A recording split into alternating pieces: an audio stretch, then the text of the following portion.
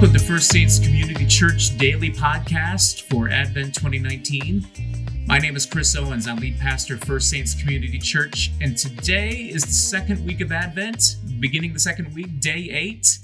I'm calling today Spiritual Smugness, and I'm going to be reading from Matthew 3, 1 through 12. But before I do, just want to remind you again, this is not pre-Christmas.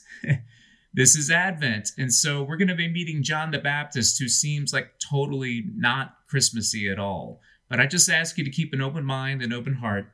And here is the word from Scripture, Matthew 3, verses 1 through 12. In those days, John the Baptist came, preaching in the wilderness of Judea and saying, "Repent, for the kingdom of heaven has come near. This is he who was spoken of through the prophet Isaiah. A voice of one calling in the wilderness, prepare the way for the Lord, make straight paths for him." John's clothes were made of camel's hair, and he had a leather belt around his waist. His food was locusts and wild honey. People went out to him from Jerusalem and all Judea and the whole region of the Jordan. Confessing their sins, they were baptized by him in the Jordan River.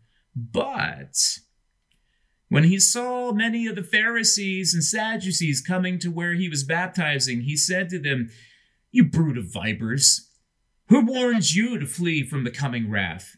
Produce fruit in keeping with repentance, and do not think you can say to yourselves, 'We have Abraham as our father.' I tell you that out of these stones God can raise up children for Abraham.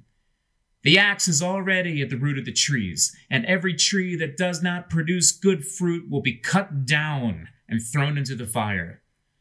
I baptize you with water for repentance, but after me comes one who is more powerful than I, whose sandals I am not worthy to carry. He will baptize you with the Holy Spirit and fire.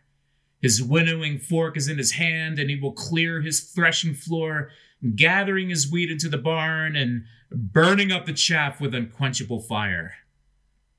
Wow. So, Merry Christmas to you, right? Remember, this is not pre-Christmas now. So, of all the biblical figures to focus on this time of year, why does the church traditionally turn to John the Baptist now? What's the deal? Well, if you understand John's purpose, it kind of makes sense. John's purpose was to prepare the way for the coming of the Lord, the Messiah. Remember, this is Advent. We're waiting for the coming of the Lord.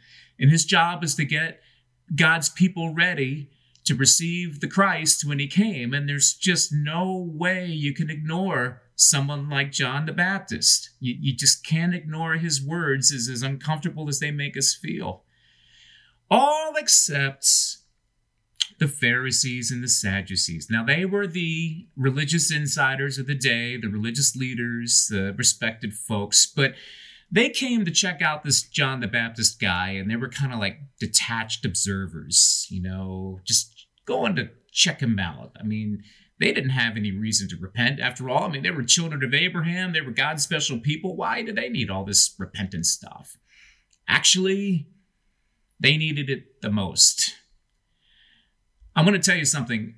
Look, turning back to God isn't just some one-time come to Jesus moment. We spend our whole lives turning back to God.